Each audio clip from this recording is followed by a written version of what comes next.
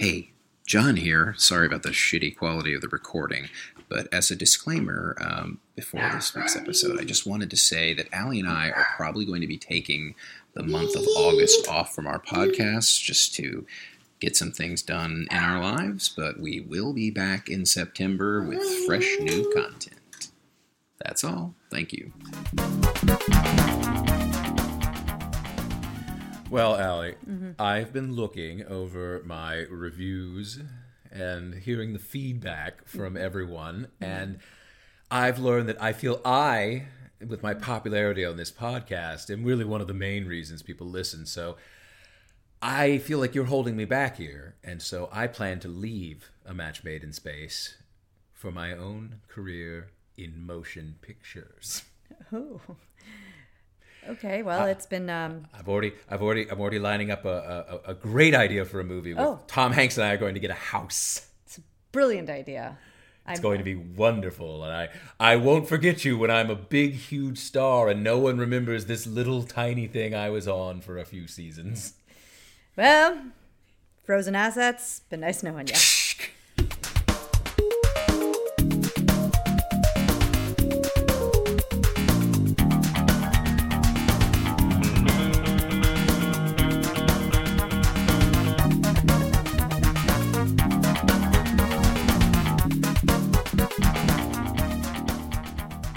Welcome to A Match Made in Space. I'm Allie Goodman. And I'm John Wolter. And we are a married couple showing each other the 80s movies of our childhood. And today is Troop Beverly Hills, the Shelley Long launch pad. Actually, career. It's more like her crash landing. Yeah. The launch pad, she really had a failure to launch, to be honest. But yeah, this is 1989's. We're at the tail end of the 80s for this one. It was kind of funny how we came around to this. I guess we could tell that later. Well, yeah, we need. I think we need to. You want to set it up first? Yeah, well, and then... I was going to say we were going to mention the director and how. No, that's not what I was going to talk about. I was going to talk about how I picked up this movie thinking it was a 1990s movie. Oh yeah, that's right. So we went to the library for a totally different reason. I didn't find the movie I wanted, so I started to scour the shelves, found something else, had it in my hand. It'll probably end up on this podcast. And the only thing we'll say about this something else was she's like, this is kind of another sexist, gross out college movie. Yeah. And I was like, well, you know what? We just spent ourselves on Revenge of the Nerds. We don't need to have a movie connected with Revenge of the Nerds. Like in that genre. So I happened to see Troop Beverly Hills on the shelf, and I'm thinking about my friend Andrea who loves this movie, and I'm like, but it was a 90s movie, and I pull it out and happen to look on the back. I don't even know why I did this because I was convinced it was a 1990 movie. You know why? What blows my mind about that is everyone knows that Shelley Long disappeared into the dust that she came from on December 31st, 1989. So I looked at the back and it again. says it was released in 89, and I looked at John and I said, this is what we're doing. And that's all I did. I just looked at the date. And it just so happens as we were leaving. We were walking in the door here. We were walking we checked home, out and everything. And I'm looking at the box so to see who's in the cast, trying not to read the description because I try to come into these as fresh as I can. And I see that it is directed by Jeff Kanew, the director of Revenge of the Nerds. Totally random. We have done 2 Jeff Kanew movies in a row. Too funny. I'm a little terrified to see what else he might have directed. Right. I know. We haven't really looked up the rest of his canon. Maybe that's a good thing. Maybe we'll have more accidents. On that Revenge of the Nerds thing, I want to say that Jeff Kanew's hairstyle at the Revenge of the Nerds thing is fairly close to the incredibly awesome mullet that Robin Leach rocks in this movie. just as a side note that just popped into my head. So we basically, this movie is it opens. Well, before we go there, do you want to just say the credits? I want to do it. Talk about who's who and I mean. No, the director and then the writer. And it doesn't really matter. Okay. Everything else, it's the director's the only one of really that matters. I don't really notice anybody's names. And we'll get to the stars later. Well, the story I thought was interesting because the story is by a woman who wrote a book, and then she also was the producer. So I thought that was very interesting. Yeah, well, Ava Ostern Fries or Freeze. I'm not really sure how to pronounce it. If it were the comic book. Batman, it would be Freeze because it's the same last name as Victor Freeze. Let's Mr. do Freeze. our elevator pitch and then we can go into okay. So you go first. You want me to? You sure? If you want to. Okay. The elevator pitch that I have is: what if we took the stuck-up, pretentious waitress from Cheers, made her very wealthy, and gave excuses for her to get muddy. Great. That sounds like a great movie. Because Margaret Dumont's dead, you see. So we got to move on from that. I think my elevator pitch would be, let's find a vehicle for Shelley Long and make sure we accent the fact that she has no waist in the entire movie. And let's make sure that vehicle crashes into a wall and stops Shelley Long from ever making movies again. This is I say this, I have no idea what her career's been like since then. Let's dye her hair a fiery orange Annie red. Oh, she was in the Brady Bunch movies. Oh. And Dr. T and the Women, which I always think is Mr. T and the Women, which would be a much better movie. Sounds like a much better movie.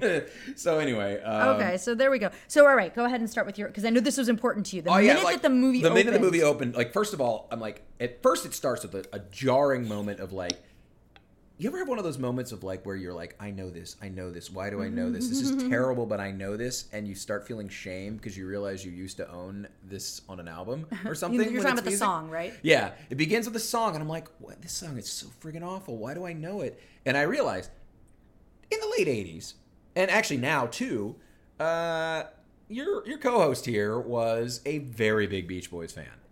And, for the most part, I got into the Beach Boys with my mother's taste of Beach Boys, which was their early 60s like surf and car songs. Good Beach Boys. Good Beach Boys, but not my current favorite Beach Boys, which is I actually like their weirdo like Pet Sounds and post, and especially post Pet Sounds weirdness. Yeah. Like, but good Beach Boys. But this is the canon Beach Boys. This is actually the Beach Boys that Mike Love has resurrected. That son of a bitch. Fuck Mike Love. But this right here is late 80s Beach Boys. And in the late 80s, I was just starting to be old enough to get albums, and I owned the album Still Cruisin', which is kind of an odds and sods collection of soundtrack songs. Okay. Which includes Kokomo, of course, which was on the soundtrack to Cocktail. This, and a bunch of other just BS outtakes. There's a couple of like mediocre Brian songs that at least are Brian, you can feel Brian on and everything. But this is just, oh God. This is the apex of Mike Love being large and in charge. This is the shittiest Beach Boys, the late 80s mediocre awfulness of Beach Boys. But as I'm feeling embarrassed by that, I'm like, why do these credits feel so familiar? Uh-huh. I've never seen this movie. And then I realized it's freaking John Kay, the creator of Ren and Stimpy. It's obviously so obvious. I can see his animation style from 100 miles away. And this was made like 2 years before Ren and Stimpy was launched, and I think he animated it like about 4 years before Ren and Stimpy was launched. So like. What I was going to say about it is that I am not an aficionado of like, oh, this is this person's style or that person's style. I can tell when a style is different. Like I can tell, oh, this is something you might find. This is more the Simpsons style. This is more, Dr. Katz style, or this is more whatever. But I don't necessarily know all their names and all the whatever. The Simpsons is Film Roman. The Dr. Katz is Squiggle Vision. Yeah. So my point is, or the early seasons of The Simpsons are Klasky Supo. But as I'm watching it, right before he said the words Ren and Stimpy, the words in my brain were like, I feel like there was a poster of this cartoon style in my high school dorm room, which okay. Because you went to Fame in the Woods. I went to Fame in the Woods. But as I realized I said that, I'm like, people are probably like, what? But no, they're not. I think we've discussed your But my roommate loved Ren and Stimpy, and she had a poster of Ren and Stimpy in our dorm room, and she was right to do so. Ren and Stimpy was great. Right. I had never seen an episode. By the way, all you stupid millennials with your Doug nostalgia, I was there the day that Ren and Stimpy, Doug, and Rugrats all dropped, and Ren and Stimpy was far and away the best cartoon. And I was not really. I had like passed in a room and seen Ren and Stimpy, but I was not a Ren and Stimpy person. Like I didn't have. It was not part of my like childhood, lexicon and canon, but I knew enough to know who Ren and Stimpy were and a little bit about the programming, the children's programming that is Ren and Stimpy. So I enough to know the style and the fact that poster hung up in my room, and it was the most homoerotic cartoon for children ever made. But before he even said it, I was like, yeah, that kind of looks like, God, what does that remind me of? It reminds me of that. And then as soon as he said Ren and Stimpy, it was like, and then it's like that thing where once you see it, you can't unsee it. It's like, that's all you see. And he's so right about it. For the record, so clearly. And after the fact, I knew it was him. Like I was really more looking it up to see if he'd said anything about it. And I found like actually, at one point he posted on his blog this clip talking about here's a blast from the past, and he talked about making it. And one of the things he said was this was the first time he ever got to actually like, and obviously he didn't do it himself. It was him and his studio mates, but it was his first time he ever got to animate a sexy girl. Because before that he had worked on like Mighty Mouse and like a lot of kids cartoons, and this is pre-Ren and Stimpy, where he basically decided to push as many taboos as he possibly could, right? Out the window. But yeah, it was nice because it reminded me of a day you don't see this very often anymore, and you don't see 2D animation period in movies anymore, really. But like it reminded me, this was like the days whenever sometimes movies would have animated opening credit sequences. And you don't really see that anymore in the sense of like hand drawn. You see it in animated, and like you sometimes see like if they're superhero movies, like flying through DNA or some crap, But like it was nice to see that, and it was weird because the dichotomy of being very excited about seeing some awesome old John K. animation, and the depressing hearing like the Beach Boys in their declining years mixed together is exactly kind of a good like microcosm of this movie, where it's got like a lot of silly fun mixed with like a sense of desperation of trying to make it's a movie that doesn't really work for me, but it's trying so damn hard to work, and it's very good natured, so I find it very hard to hate. It's not it has a few offensive moments, but after Revenge of the Nerds, oh my god, there's nothing in this movie that really no, it's not even this movie even fakes me out, because there's a character she has an Asian gardener and his name is Ho, and she says hi Ho, which is a terrible joke. But that's the last really time we ever really see him interacted with in any negative, stereotypical way. No. And he doesn't behave stereotypically. He just says hello. Yeah.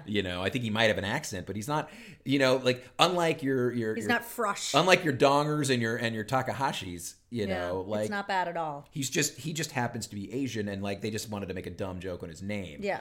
But it's so much less offensive. No, it's not an offensive movie in the same way.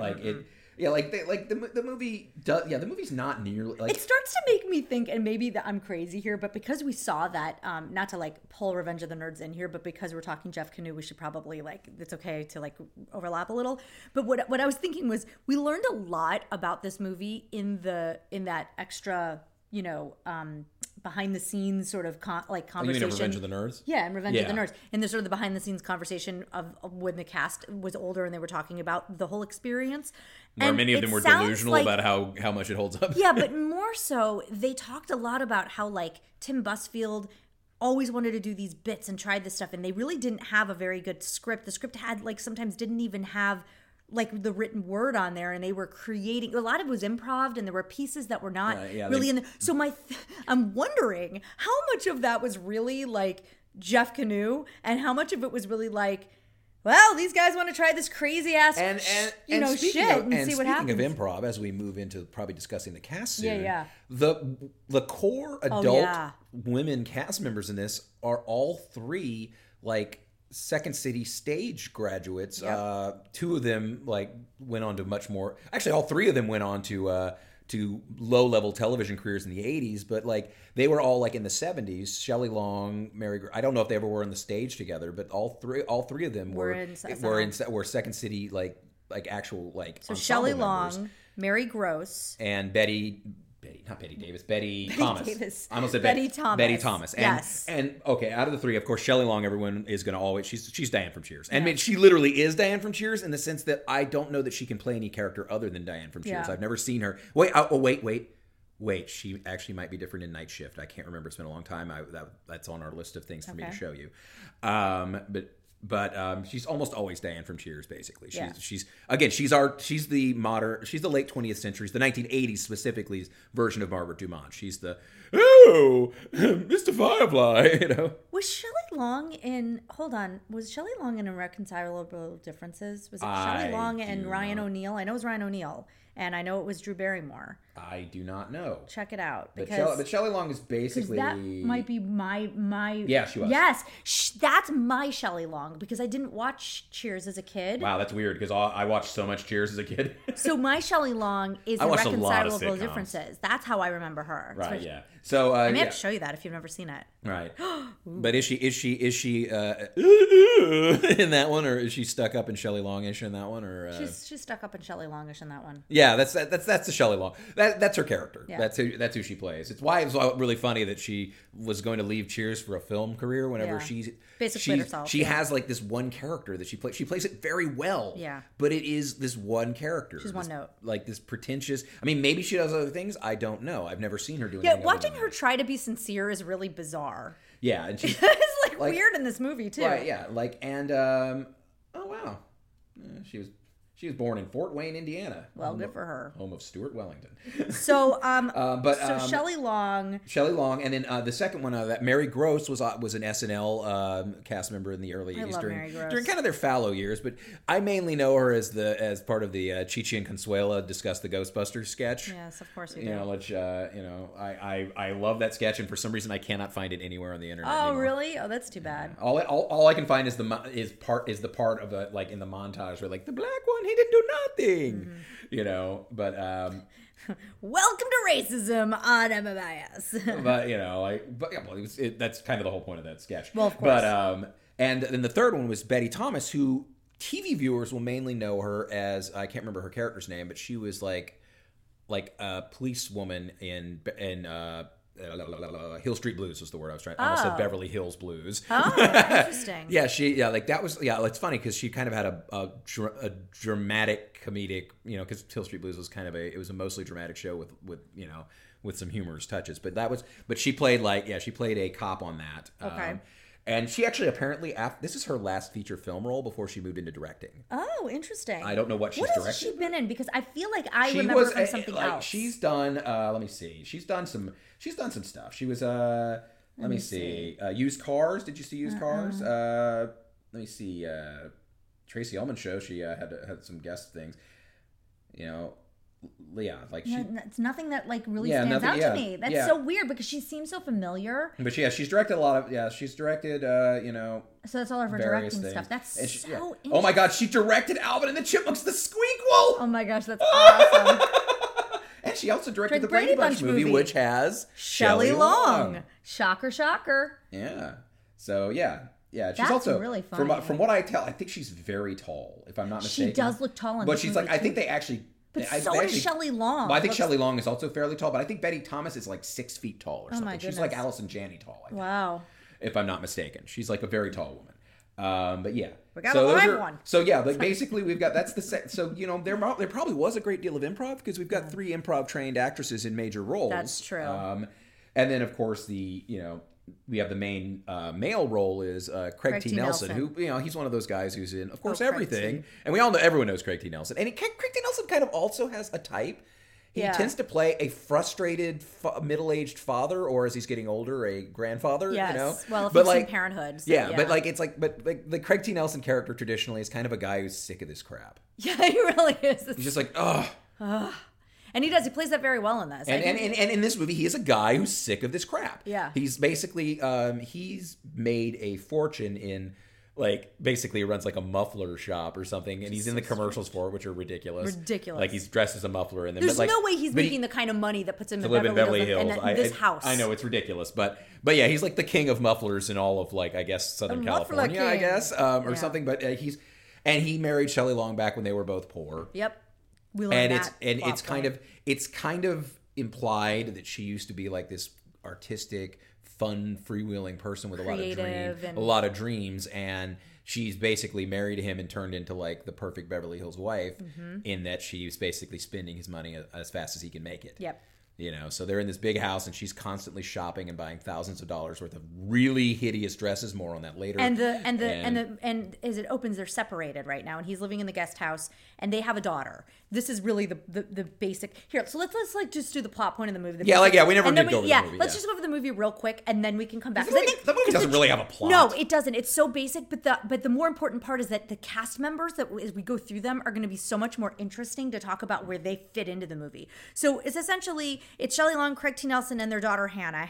They're separated. Hannah's trying to get them back together. It doesn't really happen. Hannah's part of this thing called the Wilderness Girls, which is essentially the Girl Scouts, but they didn't get the rights to the Girl Scouts, so it's called the Wilderness Girls. It's probably because they made it look like a weird, corrupt, ineffectual organization. It's true. So she's part of the Wilderness Girls. But the chapter in Beverly Hills never have a troop leader that will stick around, and the Betty Thomas character wants to oust them because she doesn't believe that, like, because, they're from Beverly Hills. So all they want to do is shop and do their nails. So she thinks they don't deserve to be there, and they can't seem to keep a troop leader. But Shelley Long has put in an application to be the troop leader because she wants to do this for her daughter. So her sincerity is there. But she just, all she knows how to do is shop. That's like her jungle. That's like her woods. So the long and the short of it is that they're trying to get them ousted because Betty Thomas's character is like a real wilderness girl and knows how it's all really done because it's all part of California. I guess it's all of California is my understanding. Well, it's at least Southern California. I don't think there's anyone from like up in San Francisco, like Sacramento. Yeah, true. So it's all Southern California. So anyway, Hannah,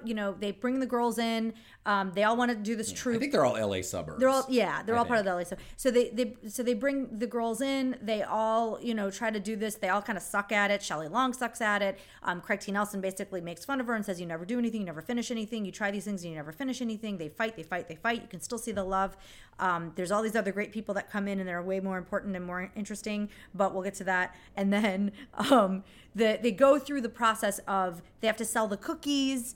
That's a whole plot point we'll get to, which is like a whole big whatever. And then they have to, they make enough money to do the Jubilee or the Jamboree or the Jamboree at the end, where they have to actually go through the process of the Jamba Juice. The Jamba Juice. They have to actually go through the what would be the obstacle course version of what Wilderness Girls would have to do in order to get there. They have to follow the flags and they have to drink a bunch of beers and go around a course, and then they've got to do this bull, but ogre is really heavy and Jeff Kanew has some tropes. He has a type. He has a type.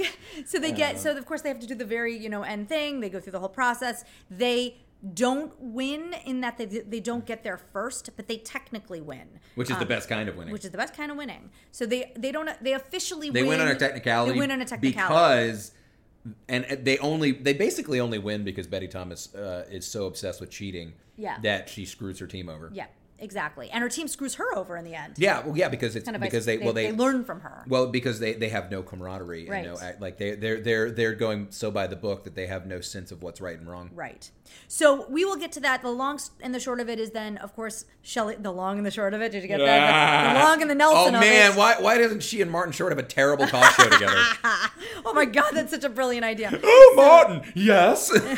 So maybe Martin Short could wear that horrible fat suit when he was Jiminy Glick. Oh my God! At the end Craig T. Nelson drive another guy to suicide. Craig T. Nelson and Craig T. Nelson and wow, Shelley I was Long really mean to Martin Short there, considering I'm usually a fan. Get back together, or you think it's apparent they're going to get back together at the end, and all is well, and the Wilderness Girls have their and they become the best troop of 1990. They enter the 90s. Yes, as the top troop. Okay, great. So that's the plot. That's the plot. So now let's talk to the cast. I'm so glad I didn't interrupt you too much on that because I could zone out for a while and just think of colors. Yeah. So then let's talk through it. Everyone else thought of colors. My favorite color right now is a nice rich forest green. Okay, let's go. Going through, I guess we've already kind of gone over who Shelley Long is. Yeah, we're good with that. But I guess we'll get into the kids because this is an interesting thing about this movie is there's a lot of kids who went on to do other things. Well, wait, before we get into the kids, let's talk about the housekeeper. Oh yeah, Shelley Morrison, Shelley Morrison of Sephardic Jewish lineage, who has on 2 separate occasions played an Hispanic maid to a really insane rich woman. Yep. Both times a variation of the English name Rose, because she's Rosa in this, and Rosario, or vice versa. Which one is? No, she's Rosa in this. She's Rosa in this, and she's Rosario in Will and Grace. Yep. And again, she's not Hispanic. No. But those are the only 2 roles I've ever really seen her in. I'm sure she's done other things because there was a good 10, 15 year window. She's a delight. Oh, she's great. I love her in Will and Grace. She's actually a great character in Will and Grace. And she's actually a lot more cynical in Will and Grace. It's probably because she's a little older and has even more gravel in her voice. But she's actually a fun character. And yes, I admit it. I watched a lot of Will and Grace. It wasn't that bad. Get over it. I heard that it's a great show. I've never watched it. It's formulaic and sitcom-y, but it has its moments. But fun anyway. Basically, Megan Mullally is a fabulous, insane rich person. And as much as I hate the rich in real life, I love insane fictional rich people. Well, yeah, because they don't affect you really. Yes, exactly. So, especially insane fictional rich women. So she does delight because she is so sad that they're breaking up. I feel like she's been with them for a very long time. You get the sense that she's been there since Hannah was a baby. She probably was there as they were just getting their feet wet in the rich zone. She saw their love because at first you're like, who the heck gives a crap that these two people are breaking up? They don't even seem to like each other. I just want to point this one thing out. It pissed me off so much that they're bashing each other in front of their kid. So like my parents are still together. You're not going to like the next 15 years. No, I'm just kidding. Well, my parents have been together 51 years now. 51 years. Yeah. And I mean, when longer you're together, than we've been alive. How I know weird it's is crazy. that? So they've been fighting. They fought in front of us, but it was like, not that they've been fighting. That sounded terrible. They fought in front of us, but your parents have a pretty decent. No, they have a decent relationship. But my point is that I saw what it was like for the kids. When divorce would happen and like how awful it was, and the parents that would bash the other parent in front of their kid. It was so devastating to watch that and see that. And one of the things that, even though, my uncle, who I don't talk to because he's a horrible person, was married to my aunt, and then they split up when I was about 7. The one thing that they never did is my aunt never bashed my uncle in front of the kids or anybody really. I mean, she's talked to me as an adult about him, but like she's never ever said anything bad about him in front of them, which I have to say, like, I appreciated that, and I thought that was actually incredibly classy, and everybody should strive to do that. I know it's hard, but it is a very big thing. That's stupid. Really, Jackson, when you listen to this podcast, your mother's dumb. It really bothered me. I know, right? It really bothered me that they were doing that, and they're literally standing in front of her, like, tearing each other down. And when he's gone, she's, sad about it, but she's also tearing him down. And it's like, that just, I don't know. Maybe I'm getting too real about it, but it really bothered me. You're boring me, Zoidberg. Shut up. It bothered me. That was the one thing that really pissed me off. I love that we've turned your boring me, Zoidberg, into an inside joke with us when the actual like Futurama thing is Zoidberg being bored by Leela. Yeah. I don't know how we turned it into that. But the other thing is that the other issue with Craig T. Nelson that I have as far as being a father and being a good father. It's because he's never a good father in anything he's ever played in. Is when he takes his new girlfriend to the Dodgers game instead of his daughter, like on like Hat Day or whatever it is. Like what is Hat Day? Whatever it is. I was like, what is wrong with, like, really? I mean, he has to work really hard to fix that because that's like a terrible thing. Well, yeah, he's a terrible really, father. Yeah, this is another one of those movies where, in all honesty, well, at least the adults. The kids are fine. Yeah. But, like, the main adults in this movie are all uniformly not that great. No. Like, Shelley Long is by default the hero because she's at least not aggressively shitty to other people. Right, and she's trying to be a good mom. Like, she's just awful because she doesn't know contact with reality. Right. She's not awful because she's mean-spirited. Right, exactly. It's not in her heart. But yeah, this is like a shittiness that he does, and he never apologizes for it. In a way, I don't know why she really wants him back that badly. Yeah, exactly. He doesn't seem like all that much of a prize. It seems like she could probably get at least enough out of him in a divorce to support herself. Right. I don't think they had a prenup. They weren't rich whenever they got married. Right. She could easily say that, like, she was supporting him during all those lean years, and that she needs to be kept in the manner she's accustomed to because she's not working. And whatever. She could easily, like, and he's kind of a D-bag. I don't get why she like their love for each other just and every time it seems like in the movie, there's a couple of moments in the movie where it looks like he's going to come back for her to her.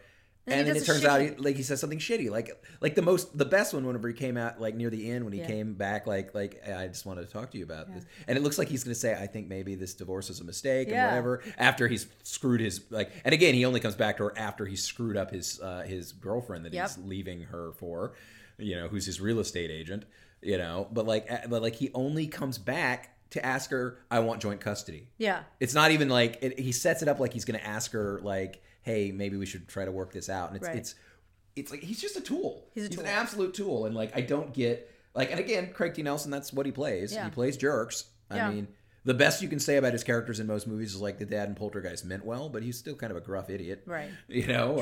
But Coach, I mean, he was playing an insane person in that. Coach, I love that show. Yeah, he's just all right. But So that's essentially. So Hannah. So now we can jump to the kids. You go first. The daughter Hannah. That's Ginny Lewis, and Ginny Lewis.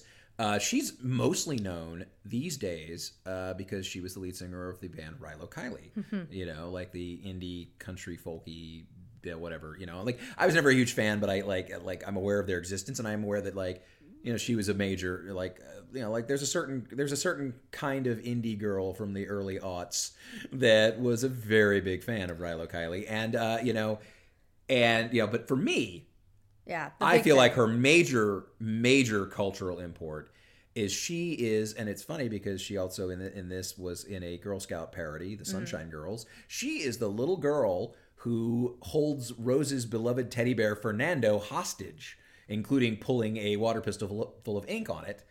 Only to be completely screwed over by Rose at the end and pushed out the door in like one of the most satisfying Rose moments in the history of the show. So that's where I know Ginny Lewis from. But I think she was also in The Wizard, maybe. She was also in Big Girls Don't Cry, and she was also in They Get Even, and she was in Foxfire, which was an Angelina Jolie indie film as well. Yeah. So, not to be confused with Firefox, which is a 1980s Clint Eastwood stealing a jet movie. Which, if I can find a copy of it, maybe that'll be on our list. Gotcha. Because I watched Firefox like 10 times on HBO when I was like 7, and I've never seen it since. Yeah. All I really remember is the jet flying really low over the water at one point and it causing the water to like shoot up in flumes. So let's go on to one of my favorite child stars who is also in this movie is Kelly Martin. Those of you who know Kelly Martin know her from Life Goes On, the show with Patti LuPone in the 80s that had... That was actually early 90s. Oh, early 90s. Yeah, and it had I can't remember the actor's name, but he was Corky. He was the actor with Down syndrome. Right. It was like a big revolutionary thing that they did that, and like was such. It's a show that for some reason I always confuse with My So-Called Life. So for a long time I thought Claire Danes was on both somehow. No. Kelly Martin, she's amazing and I love her, and she also was a cast member on ER. I basically wanted to be Kelly Martin as a kid, so like seeing her in this movie was always really exciting for me. She doesn't do enough, in my opinion, in this movie. But let's talk a little bit about. You should have wanted to be Carla Gugino. Yeah, because like she ended up pretty well. Yeah. So Kelly Martin, what's her? I forgot her family story in this. Kelly Martin. She's Emily Coleman. She's the daughter of the unemployed actor. That we couldn't figure out he's not really. He's that guy, but as I was saying to Allie, this movie. Like when this movie has the montage of the dads dropping off the daughters, yes, and the I swear to God, it is like it. Oh God, how did I put it? Because I like what I said about it. Something with C-list actors. They're all grade A C-listers. Yes. Is how I put it because they are the dads like they are all people that you kind of recognize, but not really. Right. So, okay. So, Emily Fletcher, is that her name? Emily Coleman. And so the dad, we both kept looking at him going, he looks so familiar. And I don't think we ever really figured out who he was. No, I never did. He's like a nobody, but he looks so familiar. It was one of those funny moments. He's been in things. But her story is. He does actually look like an aging actor. Yeah, they do a really nice job. But his story is that, or her story is that he's still driving around in his, Bentley or Rolls Royce or whatever it is. But they're absolutely broke because he has not worked. He has not worked as an actor in a really long time. So they have no money. But they're in Beverly Hills trying to keep up their appearances. Which I would not understand at all living in Highland Park. So the reason we know that this is a major problem is because she's supposed to bring like $10 for $7.50. Wasn't even. No, that's later. The $7.50 is later. Okay. The $10 is the first time. Oh. She has to bring $10, and the dad's like, can you, I don't have it on me. Just tell them that you'll catch them up later or whatever. And I think Emily has the money, but that's like the one time she has it. Yeah. And she uses her own money for that. It's just like a sad moment. Yeah, and like he's also like he's parked around the corner, so they so they don't see him. Yeah, you feel for her. Okay. Yeah. And then later on, she has to pay $7.50 for patches that they try to get for the when you're a Girl Scout, you have to or whatever. Yeah. Patches. You gotta like. Well, I was a Cub Scout for a while. You actually have to buy the merit badges and whatever tags you win or earn. You actually still have to pay for them. So she has $7. She's supposed to bring $7.50, and she doesn't have it, and she freaks out and says it's stupid and I don't want to do it, and she runs off. And then of course one of the other girls, helps her. Right. Which is just weird to me. That whole scene is so bizarre to me. Like, why is Shelley Long like, it's $7.50? Like, how is Shelley Long not helping her out there? I think it's because Shelley Long is not really clued in on what's going on at this point. I think this is early enough in, like, I don't think she's discovered her inner talent for being a good den mother. You know? I mean, but she sits down with her and she's helping her. She tells her not to run away. And she's like, I know, I understand how hard it is sometimes and things are confusing. And it's like she tells her this big speech instead of being like, don't worry, kid, I gotcha. I'll get the $10. And it has to be one of the other little girls that comes out and is like, it's okay. I got your back. And like hands her $10. Because that was like the super rich girl. Yeah. Like, I can't remember which one it was. Oh, the child star. Yeah. The one who's no, it's not the child star. It's the, what's her name? The movie director daughter? No. It's the one with the red hair. The Jewish girl. Yeah, the Jewish girl, right? Which is she was the next one on the list. So why don't we go ahead? That's Emily Schulman's playing Tiffany Honigman. Her father's a plastic surgeon. Oh, right. And she may be the one area where like she might be bordering on offensive as a character because she's the character who understands money. Mm-hmm. And loans, and she makes a joke about interest on that loan, and then says she's kidding. And her she's the one that tells her dad. Her dad says, "How much do you have to give for like the dues or the fees or whatever?" And she says, "Oh, it's $40," when it's actually $10. Yeah, but so but she's also the only Jewish character, really, or at least the only character who's shown like mentioned as Jewish. Yeah, and her last name is Schulman. So like Honigman. Schulman's the actress's name. But and people who were roughly our age would mainly know her, and it took us forever to figure out who she was. We had to look it up because it's been so long since we've seen this show, but she looks so damn familiar. She's the annoying neighbor girl from Small Wonder. Right. You know, the delightful one you want to punch in the face. I was going to describe the show as the delightful comedy about a robot little girl. Yeah. That was one of the first syndicated sitcoms I think I've ever seen. Mm-hmm. So basically that's basically her entire thing. Yeah. Is she's the one that's good with money. Yep. You know. Yep. And she's the one that and she also doesn't understand friendship until that moment. She gives some money to Emily because as a horned Jewess, she only understands money and usury. I think is what the movie's saying. Oh, is that what that is? Yeah. And then I guess the next one we'll go to is another person who, by the way, is probably at least 4 or 5 years older than literally every other girl in here. Carla Gugino. In one of her first film roles, she did and has done a ton of television, and she's been in a lot of movies, most of them not great, mind you. But Carla Gugino was like 16 when this movie came out. Like, she's older than we are, you know, and like most of the people in this movie are basically our age, you know. So she plays. And I did not realize till the middle of this movie what her name was, and it's the stupidest name. She plays Chica Barnfell. You know, who is like she's kind of the girl who's a little surly about everything, and she's obviously embittered. And what it is she is because these are all like basically all the rich girl stereotypes you can come up with. Yep. She is kind of the spoiled in the sense of like that's what she looks like cold rich girl, right? Who basically her family is never home. Mm-hmm. Like, she doesn't really have a relationship with her parents in any real sense of the word. They literally forget her birthday and say they're bad with dates. No, I'm sorry, we're bad with dates. Like, it's horrible. Yeah, they forget her birthday. She goes storming out at one point. She's basically like, you know, like... She actually shows up to Shelley Long and Hannah's house because she's really upset about the fact that her parents aren't there, but she doesn't know how to express that. And they finally figure it out. And she starts to cry. And she says, today's my birthday and they're not even here. And so they like make a lasagna cake or something. I think what it was is they were making lasagna that night. Yeah. And Rosa says, give me 10 minutes. Mm-hmm. You can't make a lasagna or a cake in 10 minutes. So I think that in that 10 minutes, she went and found some candles and put it in the lasagna. Right. So, you know, and I will say the reason they probably cast someone a little older in that role is because out of all the daughters, this one actually required all the little girls. I guess they're someone's daughter, but this requires the most emotional depth. So they probably were like, let's get someone who's maybe at least like, you know, 15, 16 into the part. Yeah. As opposed to like someone who's like 12. Right. And do you get the feeling too that there are so many more scenes that we didn't see with these girls? Like, I feel like there's like 50,000. Because they don't really flesh out their characters very well, but they feel like they've fleshed out their characters. Yeah, like they feel like it feels like they're this. It feels like they're this cohesive group that you just haven't, like we haven't gone in on. Honestly, it kind of reminds me of like, and it's funny. Like right now, as an adult, I've been like rereading the '80s X-Men. And I didn't read all of those issues when I was younger. A lot of the stuff I read after the fact, and I had a lot of gaps in like my, in my knowledge of the X-Men.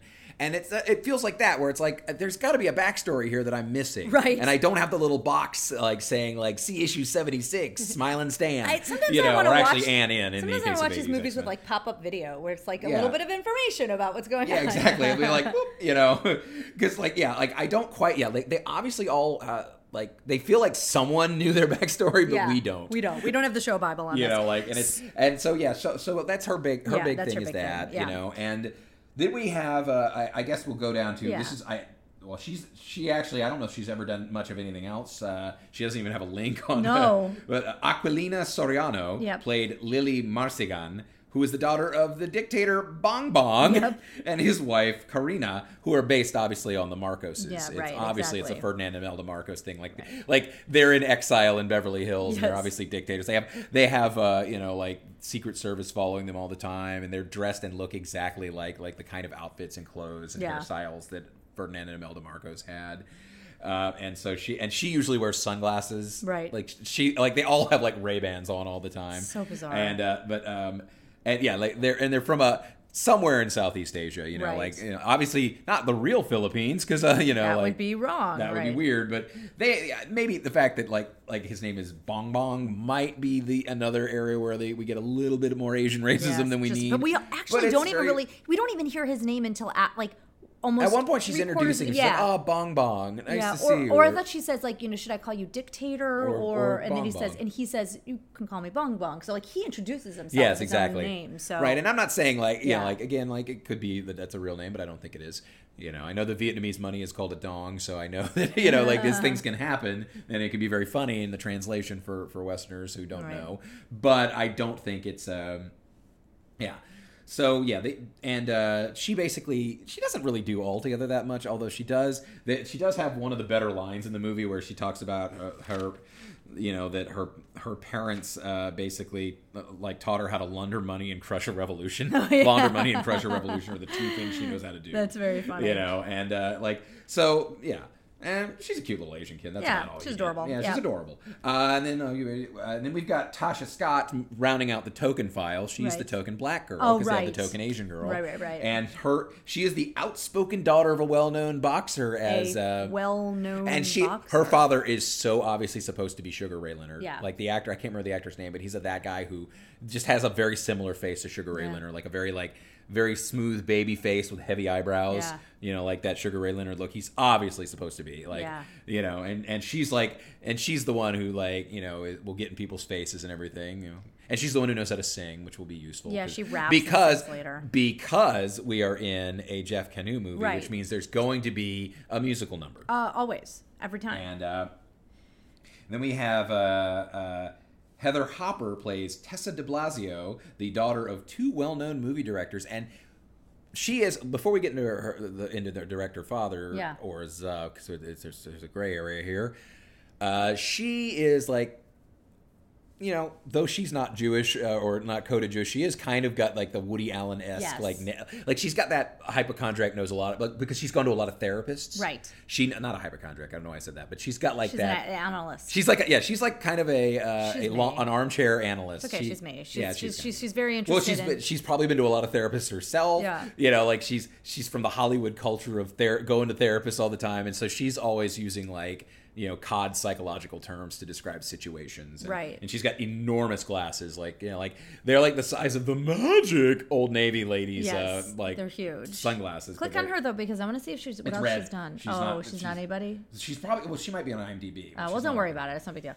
All right, and on. But going on to her parents. Oh, sorry, her parents, right? Or her dad. And her dad is a movie director, and it's implied that her other parent is too. And I did not catch this watching this the one time, and Allie's never caught this. But when I was looking up, because I saw in the credits that Willie Garson is in this movie, and I didn't remember seeing him. Yeah, I thought maybe he was and he played a guy character at named Priscilla. Bruce. Yeah.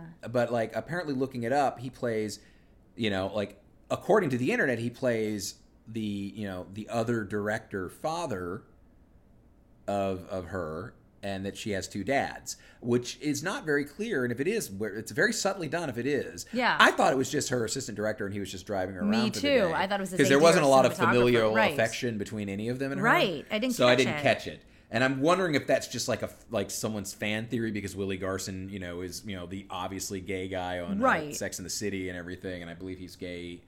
I think he actually is gay, if I'm not mistaken. I think so. I'm wondering it's because he's a gay man that he must be playing the gay character. Yeah. Because I didn't really catch it, but I'm probably not going to be rewatching this anytime soon to confirm. Right. But yeah, it's possible that that they're implying that and we just missed it. Right. But not really sure. And then we're going down. We got Amy Foster as Claire Sprance. She's a child actress, and she's also a daughter of a successful romance novelist, and her father's a lawyer. And her whole family has very incidental roles to this whole movie. Yeah. In that her mother is God, I can't remember. The actress's name is Stephanie Beacham, and she's been in a lot of stuff. She played Sister Kate, which is how I finally realized I recognized her originally. Yes. But she's an English actress, and she's got that fabulous English accent, not like the God blimey, governor, stupid English accent. She has the upper class haughty British accent, and she's a romance novelist, and you see her and Claire basically taking notes on a book together, she's helping her write the sex scenes. So weird. It's very strange. And her husband is a guy who for some reason I thought was Max Baer Jr., but he's actually just that guy that you see all the time in things, and I can't remember. I forgot to write the actor's name down. And Amy Foster, she did other things. She was on something, and I can't remember. She looks really familiar. She played Margot Kramer on Punky Brewster. Oh, right. Okay. Yeah. Yep. Which is probably why they have her as the child star. The child here. star, right? Yeah. So it makes perfect sense. And I guess there's not much on her as a character either. Not really. I mean, she's just in there. Yeah. And then that's basically all the girls in the troupe. Yeah. And then there's also, you've got two other girls. Audra Lindley plays Velda Temple. Not Velda Temple. No, sorry. Audra Lindley. I'm wrong. Start again. Wrong. Audra Lindley is the leader of the Wilderness Girls for the Los Angeles County. And who basically is kind of Velda's puppet dictator, because Velda really runs the show. Right. And then I was Dinah Lacey, who's I don't think got any other credits either, as Cleo Plinder, Velda's daughter. Right. And she's the one and she and Velda are kind of they have really not a very close relationship. No. It's so obvious their entire relationship is scouting and winning. To the point where when Velda betrays and cheats and breaks her ankle cheating. Yeah. It says in Wikipedia falls into a bear trap, but I'm not sure if that's a real bear trap, because I think of a bear trap as the thing that clamps on your leg. Together, right. It looks like she just falls into a hole. Yeah. I don't think that's supposed to be a trap of any sort. It looks like a natural hole to me. Right. But when she falls in the hole, basically she's like, "Help me get up and get me a splint so we can go." And she's like, "No, mother, we're going to leave you behind." Yeah. Because you're going to drag us behind. You're going to drag us. You're dead weight now. Yeah, dead weight. And Bye-bye. so she ditches her, and she has a sidekick who's a lot more famous, as far as which is who also probably got this job due to connections. Let's be honest. Is Tori Spelling. I don't know if this is her first role, but it's definitely the first thing the oldest. The best part about her, she actually looks tan in this movie. Yeah, and the weirdest thing about Tori Spelling's character, I guess Jamie's her name, she's Cleo's friend, is that Jamie and Cleo are the Culver City girls, right? And it's clearly implied that they are not nearly as rich, right? So it's weird that she's mocking the Beverly Hills. Yep. And I went to mention this at the beginning. Just as we said, Revenge of the Nerds is kind of a slobs versus slobs movie when you get down to it.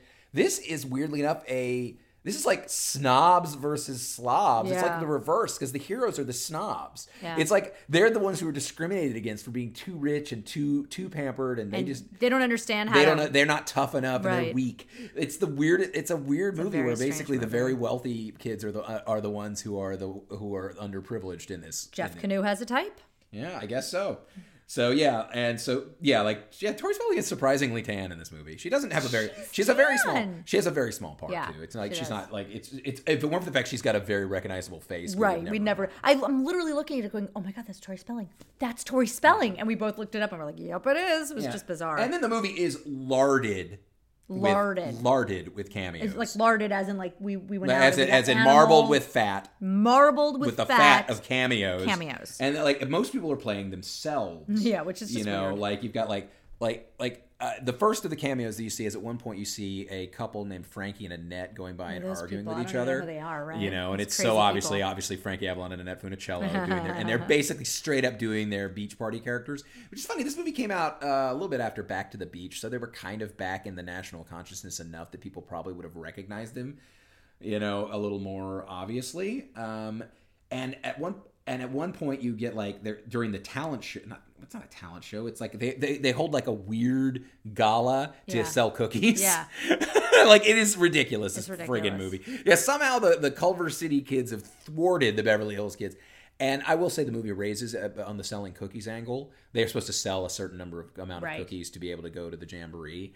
And it does actually address the thing that any one of the members of this troop's parents are rich enough to just buy all the cookies. Yes, they do. They do address that. But they do say that's not the point. No, that's not the point. Although they use their vast resources and spend even more money to make sure that they're in a situation where they can get that. So I don't know, because again, I've had to sell things for school, like fundraising and stuff, and I never, my parents never could afford to hold a gala hosted by Robin Leach as himself, with, again, as mentioned, a rockin' mullet, just a fantastic mullet. My memory of Robin Leach was always his hair was shorter than that, but I guess the late 80s, early 90s was really when the mullet hit like its complete apex. I have many pictures of people with their mullets. Your brother. My brother has one of them. Well, your brother never had one like Robin Leach has. No. Or like when Dennis Miller like had that incredible mane of hair, But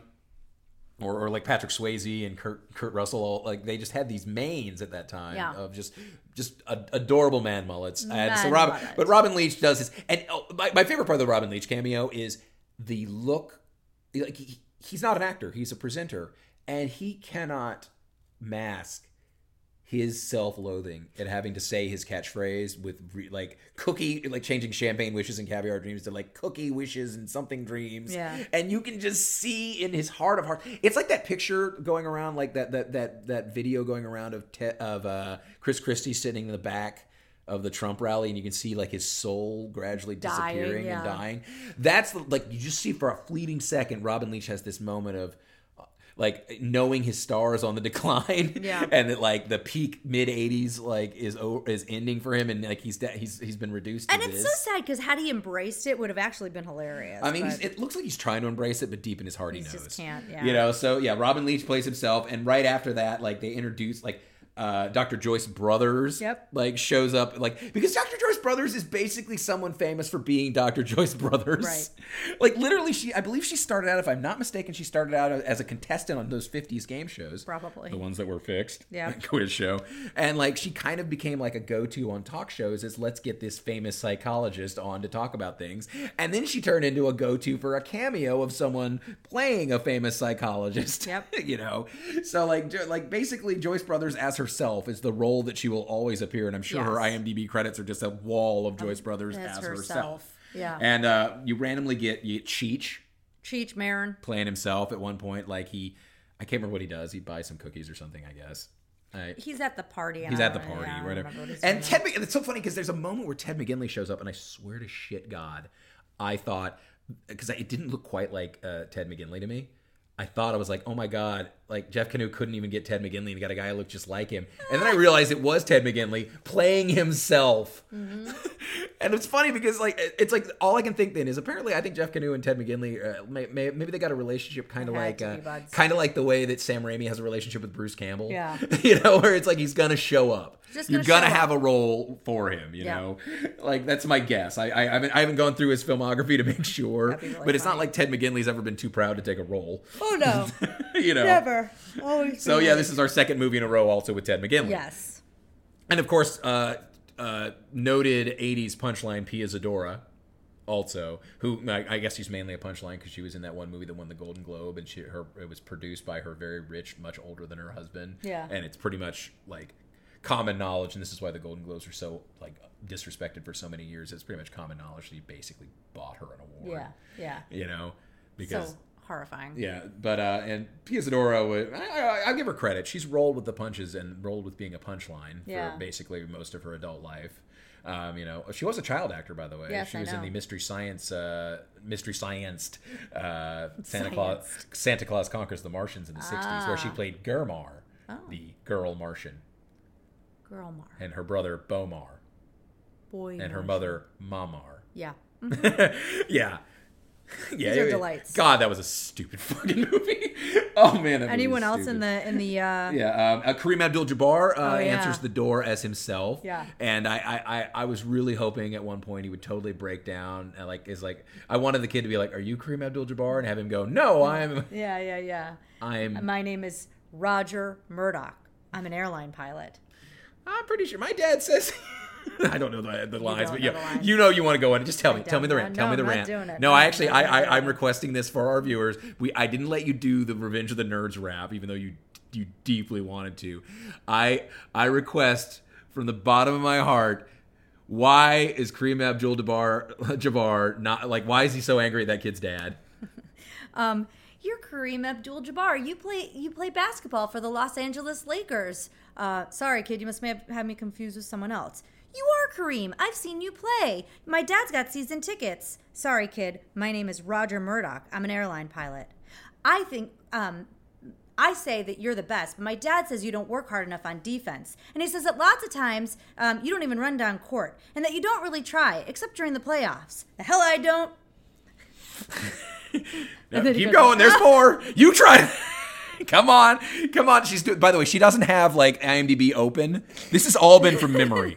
This is all from memory. If you watch Airplane with her, she will say every line like a half second before it's uttered. Okay. It is impossible to deal with, but it's hilarious. The hell I don't. I've been hearing that crap ever since I was at UCLA. I'm out there busting my buns every night. Tell your old man to drag Walton, I don't know his guy's name, and whatever his name is, up and down the court for 48 minutes.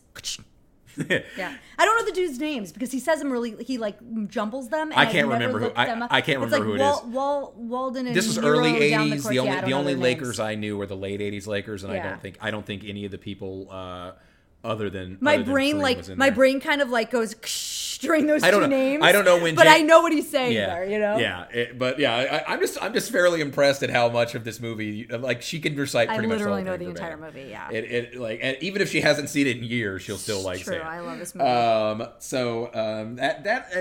feel like there's other I think that there's like a well-known stylist who appears at one point to compliment Shelley Long's dress, and that's a good segue. The dresses, the outfits. The costumes that Shelley Long wears in this movie. And like, I'm glad this movie is a comedy and kind of, it's not really a satire, but it's kind of a heightened reality comedy. Yeah. Because these dresses They're the most avant-garde. They're like runway fashion crazy. They are Project Runway. They are the avant-garde challenge mixed with the fashion forward. the find your the found object like thing. the found object challenge, whatever they call it. Oh my god! Yeah, some of this like there's one outfit where she looks like a candy that would be in a glass dish at my grandmother's house. There's another one where she's got the flying nun had those things off to the side, but she has them on her shoulders and off of her sides. It's literally a dress where she'd have to turn sideways to walk through doors. She looks. It's like a bustle, but it's off her hips. It's more like buttresses. Yeah, she looks like if you took a paper plate and you folded it and then stuck her legs through it. Yeah, it's exactly it. That is dead on. It is, and for the highlight, I keep thinking these dresses, each dress is the most ridiculous thing. More ridiculous. At one point near the end, she has a dress on that has this enormous stylized bird attached to the shoulder, like it's swooping at her left tit. It looks like it's going to kill her. And it's like this huge black crow-like thing, and then It's so ridiculous, and I spent so much time staring at it that it took me like 2 or 3 minutes of that scene to realize that also it has these buttons that are like the size of saucers on it, because I was so caught up on that fucking bird.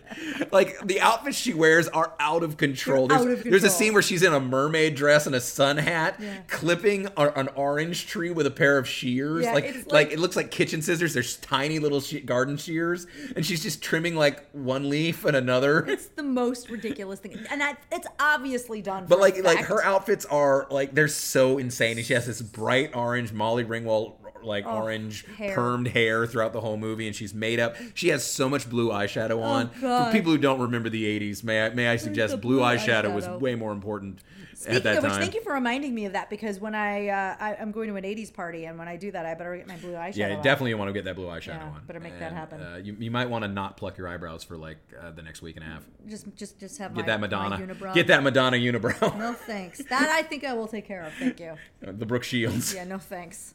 I can darken them, but I definitely need to get the like stray hairs out of there. I remember there was a stand-up that sung to Pretty Woman about Brooke Shields. It was like, preppy woman walking down the street, preppy woman, why do your eyebrows meet? Which reminds me of us. Oh yes. How does our son have 2 eyebrows? I don't know. Impossible. How did our son have blonde hair? But then again, to be honest, my brother had 2 eyebrows as a kid, and yeah, not look anymore. At him now. No, so sorry, son. Yeah, my brother. I used to joke in the 90s, back when undercuts were popular the first time around. Yeah. I had like kind of that undercut, and I used to joke like that all I would have to do to dress up as Bert from Sesame Street was make my hair spike up straight, because I basically had the unibrow. And and dyed black hair only on the top. Oh my god, that's funny. That's actually really funny. So yeah, I don't think there's like we much were really else like to say. It's so funny. We were like, we'll just do this by the characters, and I'll sum up the movie. There's all this shit that happened in the movie that I'm gonna have to go through my notes actually and make sure, because I feel like I've forgotten things. It's not even that important, because it's all just like weird shit. It's like, oh yeah, I just want to get some of the random moments in the movie, because the movie doesn't really have a plot, so let's just get some movies. Like, I mean, I told the plot. I told the plot in the beginning. Like, yeah, basically, yeah, like like the movie begins, like there's a scene in the beginning of the movie with like this incredibly painful montage of brand names, which makes sense, because it's a movie about Beverly Hills and consumption, and like the whole movie is like just shot after shot of like, here's the Beverly Hills Hotel, here's here's Rodeo Drive, here's Christoph's, here's Spago, here's the original Jane Fonda's workout. It's all like the rich 80s like trendy ass things. Let me see. They do have one fat shaming moment where they are trying to sell the cookies. Oh right god, outside. yeah, that's gross. When they're selling the cookies, all the, outside of workout, and all the skinny women are walking by, and then you see the fat women in their leotards run up. There's one thin woman that comes in. It's just terrible. Yeah, and even that thin woman was very muscular, so it almost was like, well, the mannish woman. Yeah, it's terrible. Because remember in the 80s, you weren't, the only woman that was allowed to be remotely like masculine androgynous was Grace Jones. Yeah, because she was Grace Jones. She was Grace Jones. And there's a lot of Evian jokes. We still thought Evian was funny. Oh, yeah. Like rich people drinking Evian. Like bottled water in general in the 80s was like, it was a joke for making fun of rich people. Right. It wasn't until sometime in the 90s that people went like, our taps are terrible. Yeah. Which is funny, because I grew up in a community with bad tap water, because it was right by the ocean, had really hard water. Right. And we didn't drink bottled water in the sense of like we didn't buy Evian, but we did actually, we would actually go to the reverse osmosis plant and bring like empty milk cartons and fill or water bottles, like gallon jugs, and fill them up with as much water as we wanted, because that's how you could get like potable drinking water, because you really didn't want to drink like the water that came out of your taps. So there's let me see. Oh, you have another actress that pops up here, Harriet, from both Perfect Strangers and later Family Matters. Oh, right. The mom from Family Matters, who was the security guard in Perfect Strangers, and that was how it was spun off. Right. Was there, who was again wife to Reginald Vell Johnson. So we have a Die Hard connection. Yes, because we like to believe that Reginald Vell Johnson's character from the Die Hard movies is also the character from Family Matters. Yes. That he's moved to Chicago.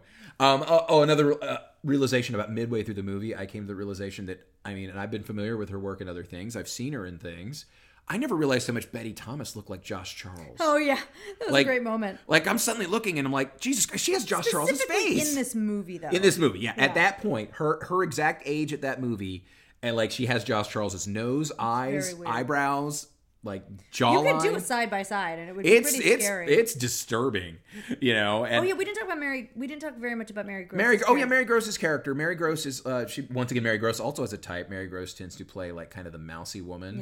Yeah. And she's kind of a character. She actually works directly for the Wilderness Girls. She's not a mother. Right. She's not a mother working with them. She has no children. She has no husband. She doesn't have a boy.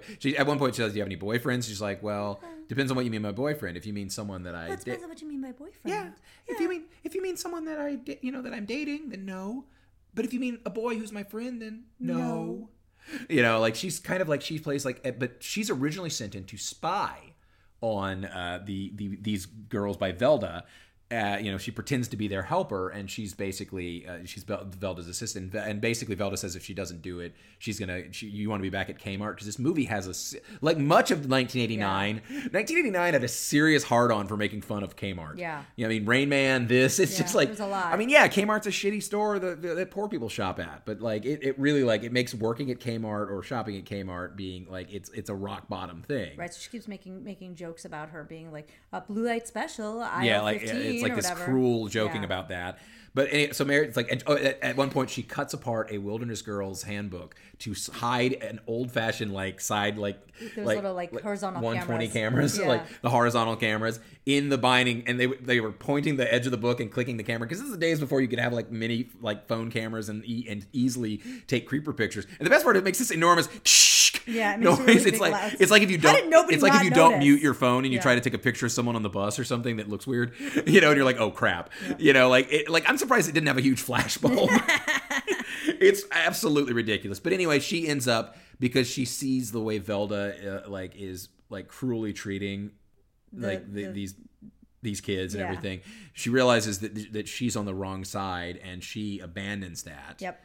At the gala, actually. At the gala, yeah. And she throws that camera in the trash and goes basically becomes their ally in this and she was going to help them through the final jamboree, through the woods thing, but Velda fires her at the last minute, right, and says, I'm your supervisor, you're fired, you can't you're not an employee, you're no longer allowed to come with and help them. Yep. And that's why Shelley Long has to do it herself, even though she's completely poorly equipped for that. In fact, she even tried to quit. Shelley Long tried to quit before doing this, because she was aware, she's like, what am I doing? She has a moment of realization that which is the funniest thing about this movie, is how unself-aware she is for most of it. But she has this moment of realization right before the Act 3 that, what am I doing? I'm gonna hurt these kids. I'm taking them out into the woods. This isn't a joke. Yeah. And she tries to disband them, but the kids won't let her. Right. It's really funny. Again, I'm reading all these old 80s X-Men at the time, and I'm reading a lot of the New Mutants, which is basically teenage kids with superpowers who aren't supposed to go out and fight, but they end up having to do it all the time. And it has that same sort of feel where the adults are always trying to keep them out of trouble, and they're like, no, we're going to do this. Yeah. So that's the other thing. I feel I like that. That's that. And there's little other bits and pieces. At one point, there's a terrible joke about she's watching TV in her house with opera glasses because her room's so big. Right. She falls out of the. Oh, and when she takes them camping, the first time it starts raining, there's a weird cinematography or directing moment where the rain comes so suddenly and so hard that it suddenly looks like they're in Jurassic Park. Yeah, it's really the T-Rex part of Jurassic Park. Yeah. It's so strange because they were in this open desert, and suddenly it feels like they're in a lush tropical rainforest. It's really bizarre. And a lot of this movie, because they're the rich girls, who are made of privilege, and they get to go to the hotel when it starts raining and all this stuff. This movie feels like it's done from the point of the views of the villains of a different camping movie. Yes. We're watching a movie where there's another movie being made about the Culver City girls consistently failing to defeat these rich kids who don't deserve to win. Yes. Agreed. And the other things I think we went before you try to wrap things up, because there's a couple things I do want to do. Yeah, no, go. Is the music in this movie, other than the incredibly terrible Beach Boys song we've already gone into, is this movie is loaded with public domain remixes of 80s versions of songs. It's Kumbaya for all of that. There's also a scene where they do a medley of 60s dances. which is pretty hilarious. And I think This it was. is the I think it was Freddy. just. I think it was just because Shelley Long can do all these old '60s dances. I don't think. I feel like that was 100%. Yeah. Why they put that in the movie. So weird. That's when they're trying to get all their badges. Yeah, they're trying to get all their badges, and so like one of the things is like dancing, but like you also hear like a really sleazy, jazzy, shitty version of "Row Row Your Boat," which means maybe Jeff Kanew also has like a thing for that song because it's 2 movies in a row with that. Like there's just public domain music all throughout this freaking thing, you know. Then you also have at one point she's talking about like how to do like. To do something, and she mentioned something like 200 thread count sheets. Oh yeah, for the hotel, and I don't know, 200 thread count. That's not that much. That's not that much. Like if her idea of luxury sheets is 200 thread count, like what in the hell are they wearing? Are they wearing sandpaper? 200 thread count like sheets cost like $8. Yeah, you know, they're the weirdest thing. I'm like, wait, it's like did the person making this movie just not do their research about what thread? Just bizarre. I think our sheets are like 400, and they're not like that nice. Yeah, exactly. Like that was just weird. Like yeah, and like and this movie also has like something that you don't normally see in a movie outside of the third act. And this is, oddly enough, the second time we've had a movie that has it. A shitty rich woman falling off of a boat. Yes. Because it's the middle of the movie. That's right, it is the middle of the movie. It's like, that ends their relationship, the dead-end cul-de-sac relationship where Craig T. Nelson was going to marry his realtor. She falls off the boat due to some misadventures, and she says she needs a lifesaver, and Shelley Long reaches into her purse and says, which flavor? You know, Yeah. And of course you get Shelley Morrison being an incredible Hispanic stereotype and saying badges, we don't need no stinking badges. So yeah, that was that yeah. Oh, and the new girlfriend also had the worst designing women earrings. She had these, you know, like she had those earrings like you watch an 80s sitcom, you have to take your earring off to talk on the phone. Yeah. Yeah, and of course I mentioned there was a music number. The rap. Yeah, like song. The rap song, like about being, I don't know, rich and selling cookies. Eating cookies. Eating cookies. It's absolutely stupid. It is ridiculous. And with Cheech Marin's appearance, I think I decided at this point that these cameos are right out of the Spice World playbook, where it's like we're just going to have them, and we're not even going to comment on We're not going to them. have. Not saying we're not going to comment on it. We're not even going to pretend it's anything but a cameo. Yeah. It's not like we've naturally got this character in a situation where you could run into Cheech Marin. No. It's just, oh look, Cheech, how are you doing? Exactly. You know, it's exactly so like what it is. it is so ridiculous. You know, and then at some point she gets the out of work actor. She connects him up with the director, and he now has a job. So like now everybody's all happy. Yeah, like Cheech is like somehow the instrument. No, not Cheech. Not Cheech. It's Shelley Long. Who Shelley connects Long up connects the Cheech. two pair. No, back off. No more Cheech. I just want to think about Cheech. I like saying Cheech. Shelley Long connects up the out of work actor dad. Oh, with the director dad. Dad. Oh yeah. And matchmaker. what? No, he's doing The Godfather. Oh, you're singing Matchmaker because she matched them. She match made them. She match made them for work. So she's the movie Yenta. yes, she's the movie Yenta. Good job. Yeah. So Good job, honey. yeah, and there's some big things I think you're going to definitely want to talk about in the finale. Like first of all, like as a side note, because of my childhood watching a ton of the MASH TV show, nothing can be set in the Hollywood Hills for me. No, because I'm like, why are they in MASH? Yeah. Why are they? What, are they in Korea? Because that's the Jamboree is out in those same Hollywood Hills. They're always everything. Yes. There's a side note during the beginning of the event when. Oh, by the way, these little shitty girls our heroes show up in limos painted with their logos for this event, which I'm sorry, that doesn't make you very sympathetic in my view. Not at all. It's ridiculous how pampered they are throughout the movie. But I mean, it is funny as hell because they are it's like this movie defies you to like the heroes. Yeah. But when Velda fires the starting pistol in the air, there's a joke that's used a million times in other things where the dead bird falls immediately to the ground on her. And I've always wondered why that happens in movies because I've used a starter pistol before. They don't actually fire a bullet. They're just noise. They're just noise. Why would you carry a real gun to shoot straight in the air? People are terrible. You know, that is the dumbest thing to do with a gun. And but then we get to the thing, and this is the big climax of where they learn to use their abilities to get across a dangerous situation. Velda cuts the rope bridge. Right. And they get to the tree. And this is where they have to go across the tree, and the girl wants to, and the little girl wants to do it. She's like, I'm a gymnast, I can do it. There's a tree that has fallen. You have to explain it. Okay, there's a rope bridge over a chasm. Right, and there's a tree that has fallen that they could actually climb. They could actually go across the tree trunk, which has fallen to the other side because the rope bridge has been cut because Velda's a jerk. And in the very beginning of the movie, the little girl Hannah is crossing on a balance beam, so you know that she's got the balance and she's able to do it. She's a gymnast, she's able to do it. And of course, Shelley Long's like, no, you can't do that. I'm your mother, I'm the adult here, I have to do it. Now, here's my issue.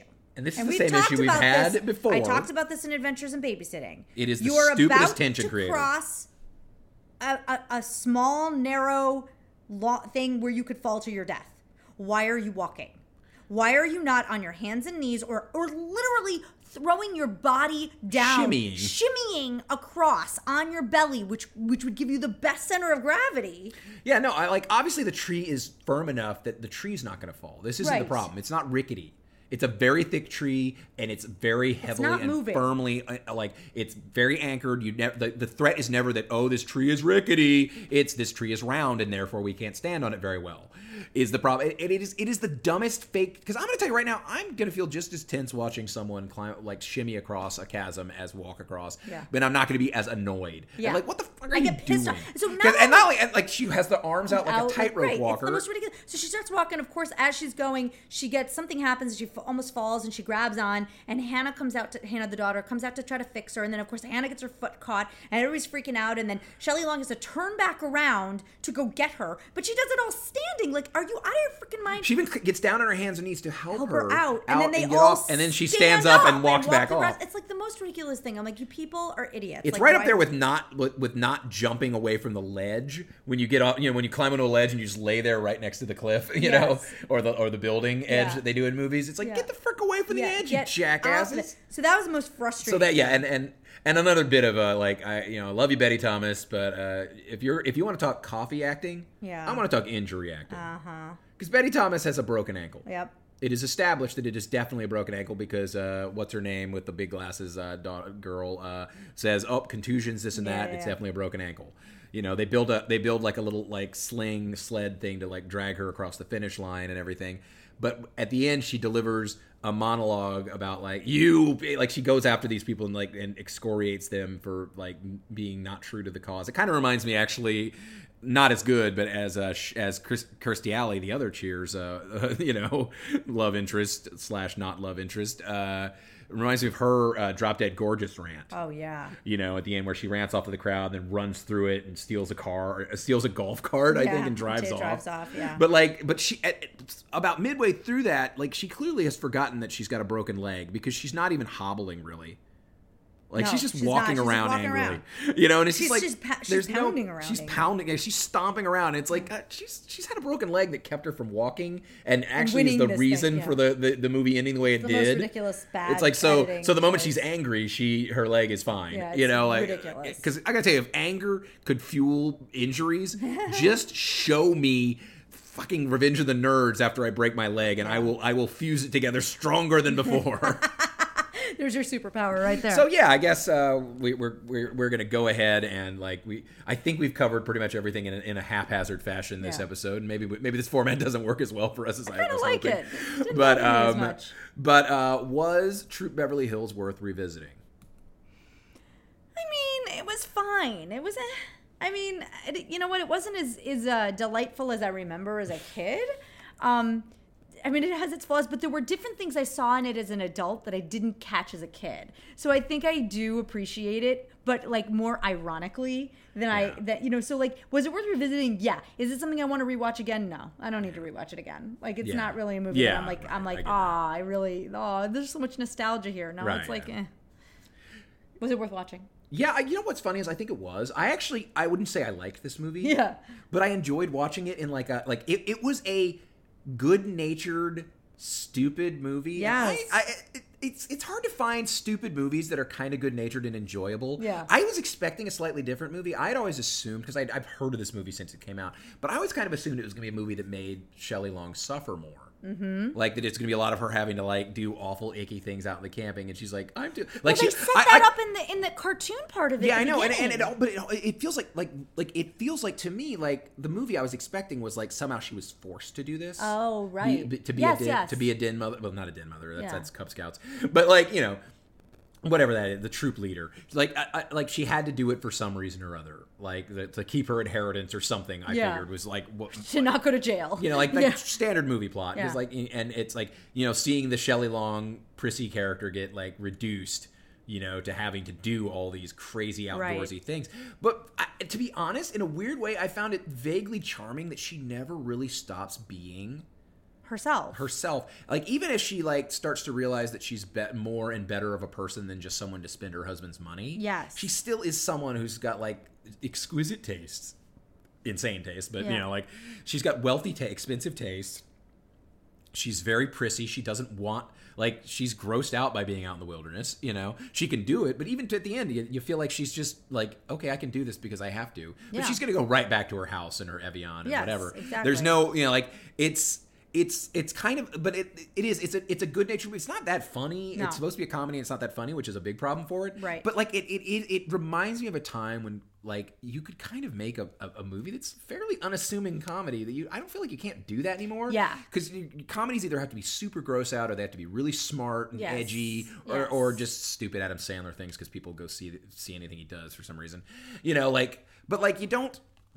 Like, this is kind of this is a bygone era where you could just kind of make a dumb movie. Yeah. That was, it's okay. We got a premise. We're going to run with it. We'll have a bunch of cameos. I do like that there is an element of like, yes, she does change, but she never has to change who she really is. Right. She's someone who literally smokes with a cigarette holder, and it's not an affectation. Yeah. It feels like that's how, of course she. Oh yes, she's just that person. Yeah. She's like if Cruella de Vil was not evil. Yes, she's like a non-evil Cruella de Vil. Yeah, that's a good point. and so in a weird way, she's awful, but I find her charmingly awful. Yes, like it's like this whole movie is like a bunch of ab fab outtakes. Yeah, it's like I wouldn't like a person like that in real life, but as a character, she's entertaining. Yeah, she's fun, and she's not evil. Like, most her heart is in it for the right reasons. Most wealthy women like that act like her are presented as the villains. Yes. And she's not. She's just someone who happens to be insanely rich and kind of crazy with it, and has no concept of the real world anymore. And the truth is that like you see it because she wants to do this. She says at the beginning, "I want to do this. I'm devoted to Hannah." She wants to be part of her life. That she's a good wife and mother, and that she's not like this awful person that her husband thinks she is. Right. And again, the only turn in this punch bowl for me is the fact that it looks like they're getting back together at the end. And frankly, I kind of wish she'd been like, you know what, I don't need you. Yes, that would have been a great moment. It would have been like, if like I've got this is my life now. Yeah. Even if she didn't get anything in the divorce and that like I work for the Wilderness Girls now and that's good enough. Yeah. Like that would have been a fine ending. Yeah. And it would have been a little more satisfying to me because, frankly, Craig T. Nelson didn't do anything to deserve her back. And it's really hard for me to say that because, generally speaking, I probably would like to hang out with Craig T. Nelson more than I want to hang out with Shelley Long. Well, true. But in this movie... Although I've heard he might be kind of a jerk in real life, too. But I don't know. But, yeah. So, again, I think it was worth watching, but you're right. I don't think it's worth rewatching. Yeah. It's a movie to see once and go, yeah, I remember those days of it brought me a weird nostalgia, even though I'd never seen it, for the days when movies were kind of stupid, but good-naturedly stupid. Yeah, for sure. Like where it's like, I feel like it's a mid-range movie, which Hollywood doesn't do anymore. Yes. You don't, like, it's all this was another tax break. Like, this was the reason this movie was made. This is the Jeff Kanew tax break. It's also just the fact that, like, you used to have, like, you had blockbusters, you had low-budget movies, and you had these mid-range movies. You don't really get mid-range movies anymore. This is a Saturday afternoon movie. Yeah, it is. It's something that, like, comes on, like, TBS, like, and it's like, oh, Troop Beverly Hills. And in this case, like, other than one or two, like, swears, you really... Like, this movie, like, you could watch with very little editing. With no problem. Like, there's no boobs. It's a kid's movie. It's kids. It's a kid's movie, really. Really. And yeah, so it's, again, I would recommend watching it once. Yes. You're never going to want to see it twice. Right. And you might think it's stupid and not really enjoy it, but you might not. But you're not going to hate it. You're not going to walk away feeling bad. You're not going to have enough energy to hate it. You're not going to walk around feeling bad about your life. But I can see why this movie was one of the, like Shelley Long just never found a vehicle that was, like, smart enough for it. She honestly probably should have stayed with Cheers. Yeah. Like, she never found a vehicle that...